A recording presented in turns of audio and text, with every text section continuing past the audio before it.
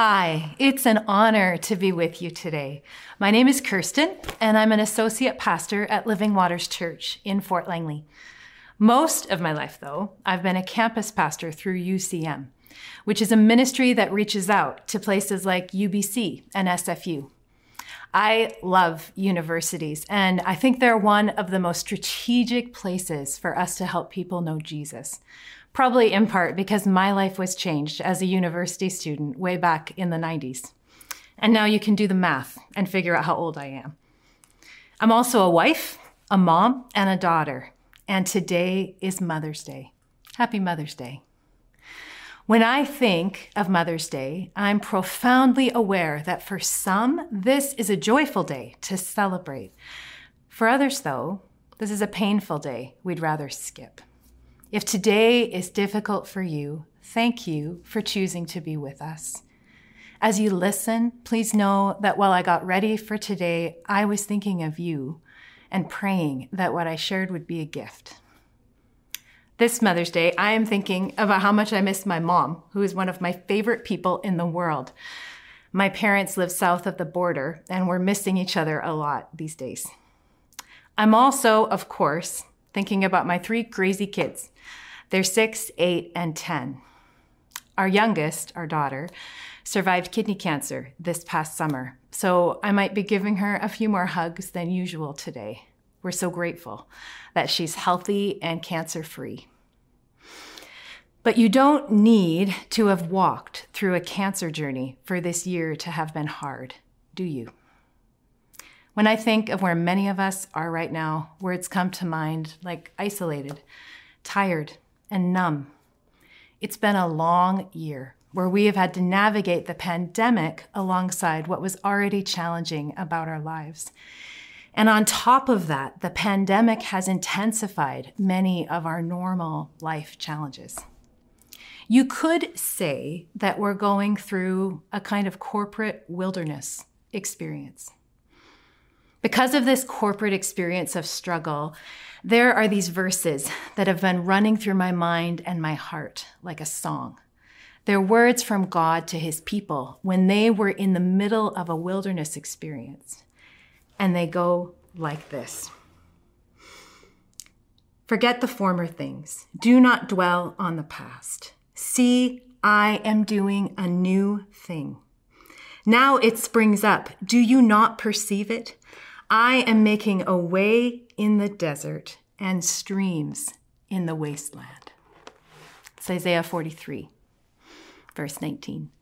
I keep coming back to these words because they remind me that even if I feel like the signs of hope are few and far between, God is still on the move. He's doing something. We may not see it any more than I can see some of the germinating plants in my garden right now, but the growth is there under the surface, ready to spring up in our communities, in our relationships, and in our hearts. That's what it's like with God. You know, in ancient cultures, misfortune and suffering were almost always interpreted as a punishment from the gods, but that's not our God. Our Jesus whispers in our ear, in this world you will have many trials and sorrows, but take heart because I have overcome the world. And then he says, watch me. I'm doing a new thing. If it's been easy to feel like God has abandoned our world or you this year, know that this is not how he works. Because he is always doing a new thing, right in the middle of the brokenness, suffering, and evil that we see all around us. I want to spend some time today looking at this word that God gave his people when they were in the wilderness.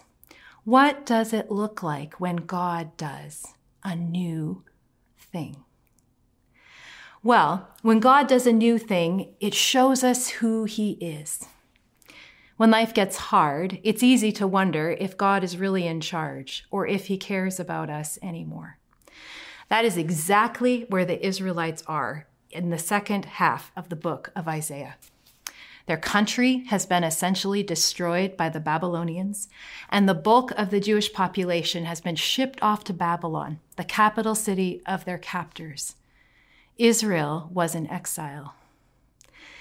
Now, Israel was a bit of a backwater at this point in history. Babylon, on the other hand, was the largest city in the ancient world, a center for culture, the capital of the farthest reaching empire of the time. For the Israelites to move from Jerusalem to Babylon would kind of been like someone who's never left Kamloops moving to New York. I can imagine them gaping at the sheer size of the city, at the display of wealth, culture, power, and at their many, many gods. Is it any surprise that when the Israelites looked around, they questioned if their God was any match for the pagan displays of power they saw all around them? Is it any surprise that as the reality of being exiled sunk in, that they questioned if their God cared for them at all anymore? When I really think about it, I hear these questions in my own heart. I read the news sometimes, and I look at the things going on in our world, and I wonder. It doesn't match what I believe about God, but if I'm honest, I have my moments where I wonder if God can do anything about what's going on in our world. And I've had my moments in the midst of struggle when God's care for me has felt like more of an abstract concept than something real. In this chapter of Isaiah, God is answering these questions over and over again. Verses 8 to 13 in this passage are actually a courtroom scene where God himself is on trial before the nations for these very questions. God's statement at the end of this section is that I, even I, am the Lord, and apart from me, there is no Savior. I have revealed and saved and proclaimed, I and not some foreign god among you. You are my witnesses, declares the Lord, that I am God. Yes, and from ancient days I am he. No one can deliver out of my hand. When I act, who can reverse it? God wants them to know in no uncertain terms that he is the only God. But that's not all God wants his people to know. He also wants them to realize that even though they're in exile, they are still his. He still loves them, and he still identifies himself as their God and their Savior. This chapter, chapter 43, begins with the most beautiful of declarations. And this is what it says. God says, "Do not fear, for I have redeemed you. I have summoned you by name. You are mine.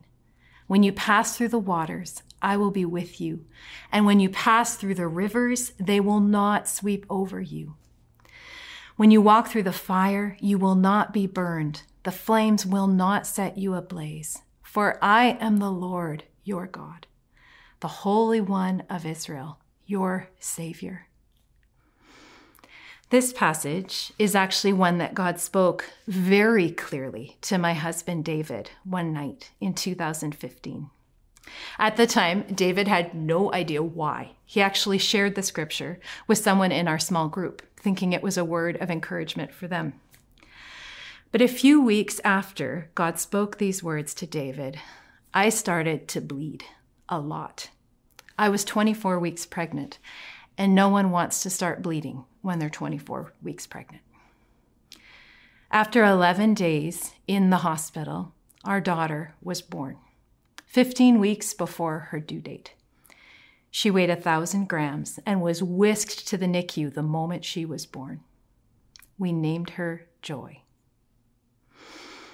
We now know that these verses were for us, or for her. The following 4 months were scary, emotional, and exhausting.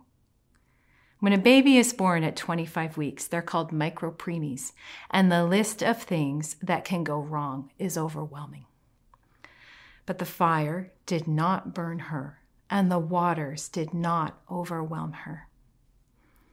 The number of complications Joy did not have is miraculous, actually. Joy is 6 now. She is in kindergarten. She is vibrant, healthy, hilarious, and she lives up to her name. God's power and protective, loving care are not always as easy to see as they are in the story of Joy's birth. As people, many of us walk through deep pain, and there are no easy answers as to why some experience loss and others do not. I share our journey with Joy, though, because it is a beautiful picture of both the power and the love of God.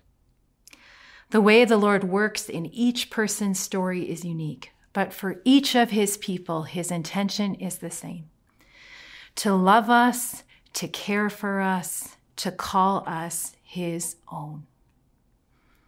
I also tell you this story because we didn't want Joy to be born at 25 weeks. And it reminds me that sometimes when God does a new thing, it is often not what we expect.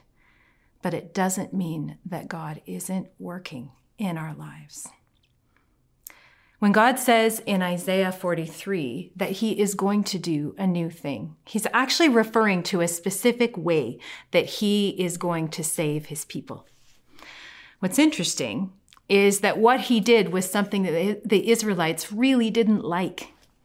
The good news was that God was going to lead them out of exile. The bad news was that he was going to use a Persian king named Cyrus to do it.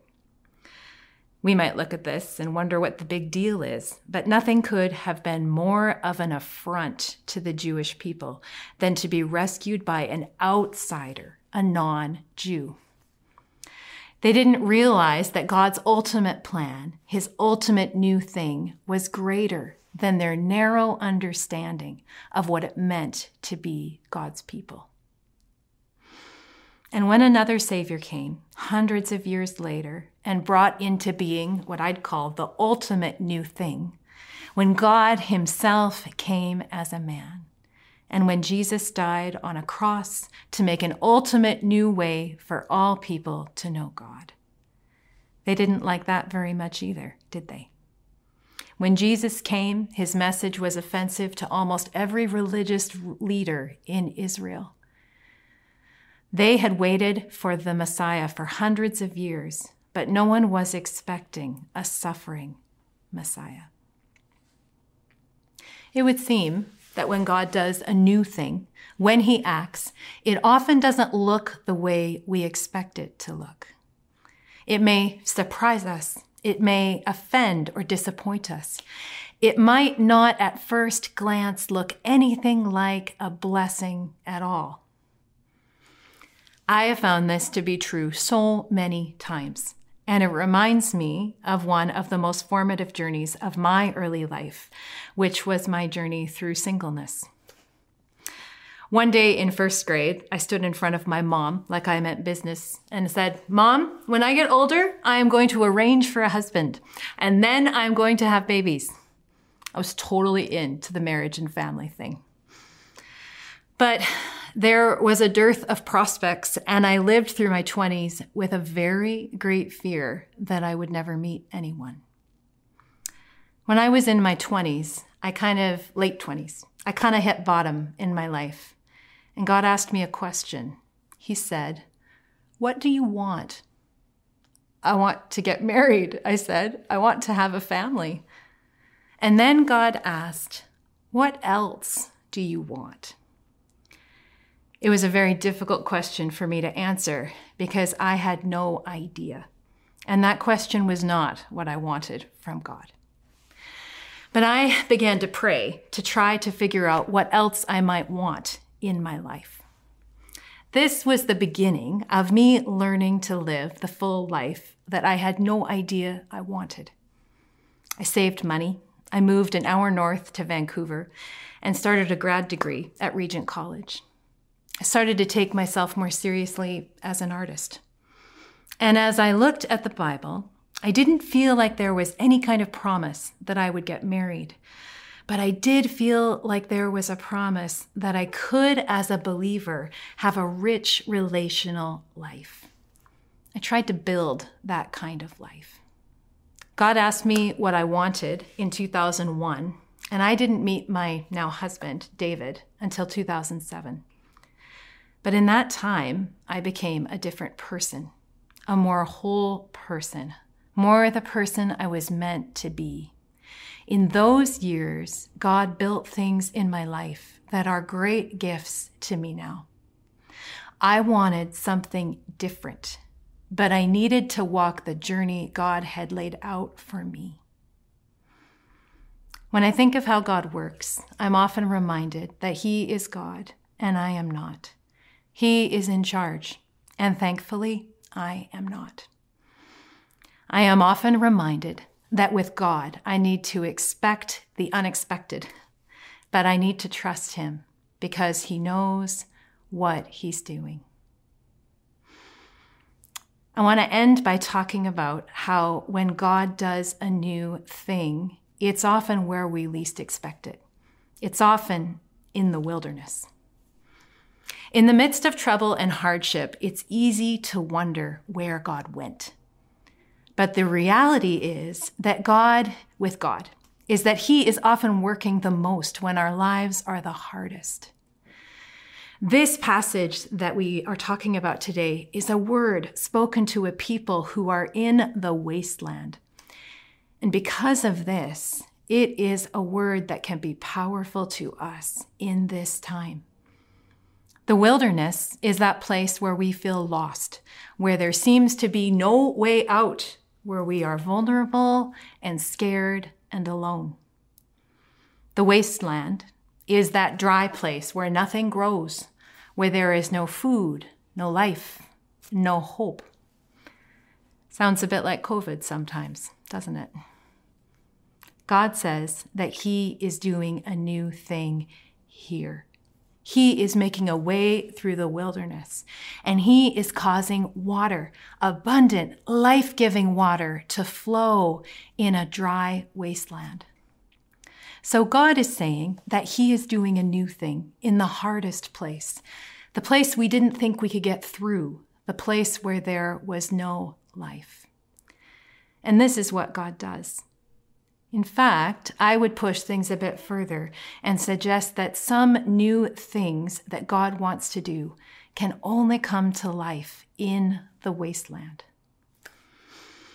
I believe that God has been doing something in and among His people over the past months that He couldn't have done any other way. A deep work in our hearts, a work that will lead to a deeper reliance on Jesus, a greater refreshing from His Spirit, a deeper healing. Because that's what I have found God does when we're in the wasteland. In my life, I have found that it's my wilderness journeys that have taught me to cry out to God, where my prayers have moved from being surface requests to gritty, painful, and honest cries from the depths of who I am. The wasteland is where God has been able to do deep work on my character. When my kids were really little, I felt like the physical demands of caring for them was relentless. I was so tired. I remember joking in those years that I had joined the Secret Service because I was learning how to serve secretly in ways that no one but my infant and my 2-year-old saw. But in those years, God built new strength in me, strength I still draw on. I'm not saying that everything difficult in our life comes from God. In a broken world, that is certainly not true. But the beautiful thing is that any wilderness, any wasteland can become redemptive in the hands of our gracious, loving, and redemptive God. What has God been doing in you? If you feel like you've been struggling through a wasteland, know that nothing has been wasted. Don't be fooled by the emptiness or wildness of your surroundings. Our God is at work right where we are. My husband, David, said something once that I have never forgotten. He said, "Life has been so much harder than I thought it would be, but Jesus is so much better than I thought he would be." And that's what I love about Jesus. I know that it is in the living water of Jesus in my life that has helped me through every wilderness and wasteland, through what we're walking through right now. And I want to end today by extending this same invitation to you. If Jesus is someone you've learned about but have never gotten to know, this could be the day where he could do a radically new thing in your life, where he could make you his own. There is a moment in the book of John where Jesus says, "Whoever believes in me will have rivers of living water flowing from within them." This is the promise that Jesus makes, that if we will believe in him, the living water of his presence will enter our hearts. If you would like Jesus to do this new thing in your heart today, would you pray with me now? Lord Jesus, we just come to you wanting to know you. Jesus, when we look at our lives, when I look at my life, I can see what happens when I try to lead my life. And Lord, I just am realizing that I can't do that. Jesus, I see the ways that I hurt other people, that I hurt myself, and that I hurt you. And I want you to know that I'm sorry. Jesus, I think about what you said about if we believe in you, rivers of water will enter our life. And that's what I want. Jesus, I believe that when you died on the cross, you made a way for me to be clean. You made a way for all of the brokenness in my life to be wiped clean, for me to have a clean slate. And that's what I want. I come to you, Jesus, and ask you to enter my heart. And I ask you, Jesus, to do a new thing in me. I want you to be in charge of my life. And I give you my heart right now. Thank you, Jesus, that you have made a way for me to become a new creation. Thank you that you call me your own. Amen.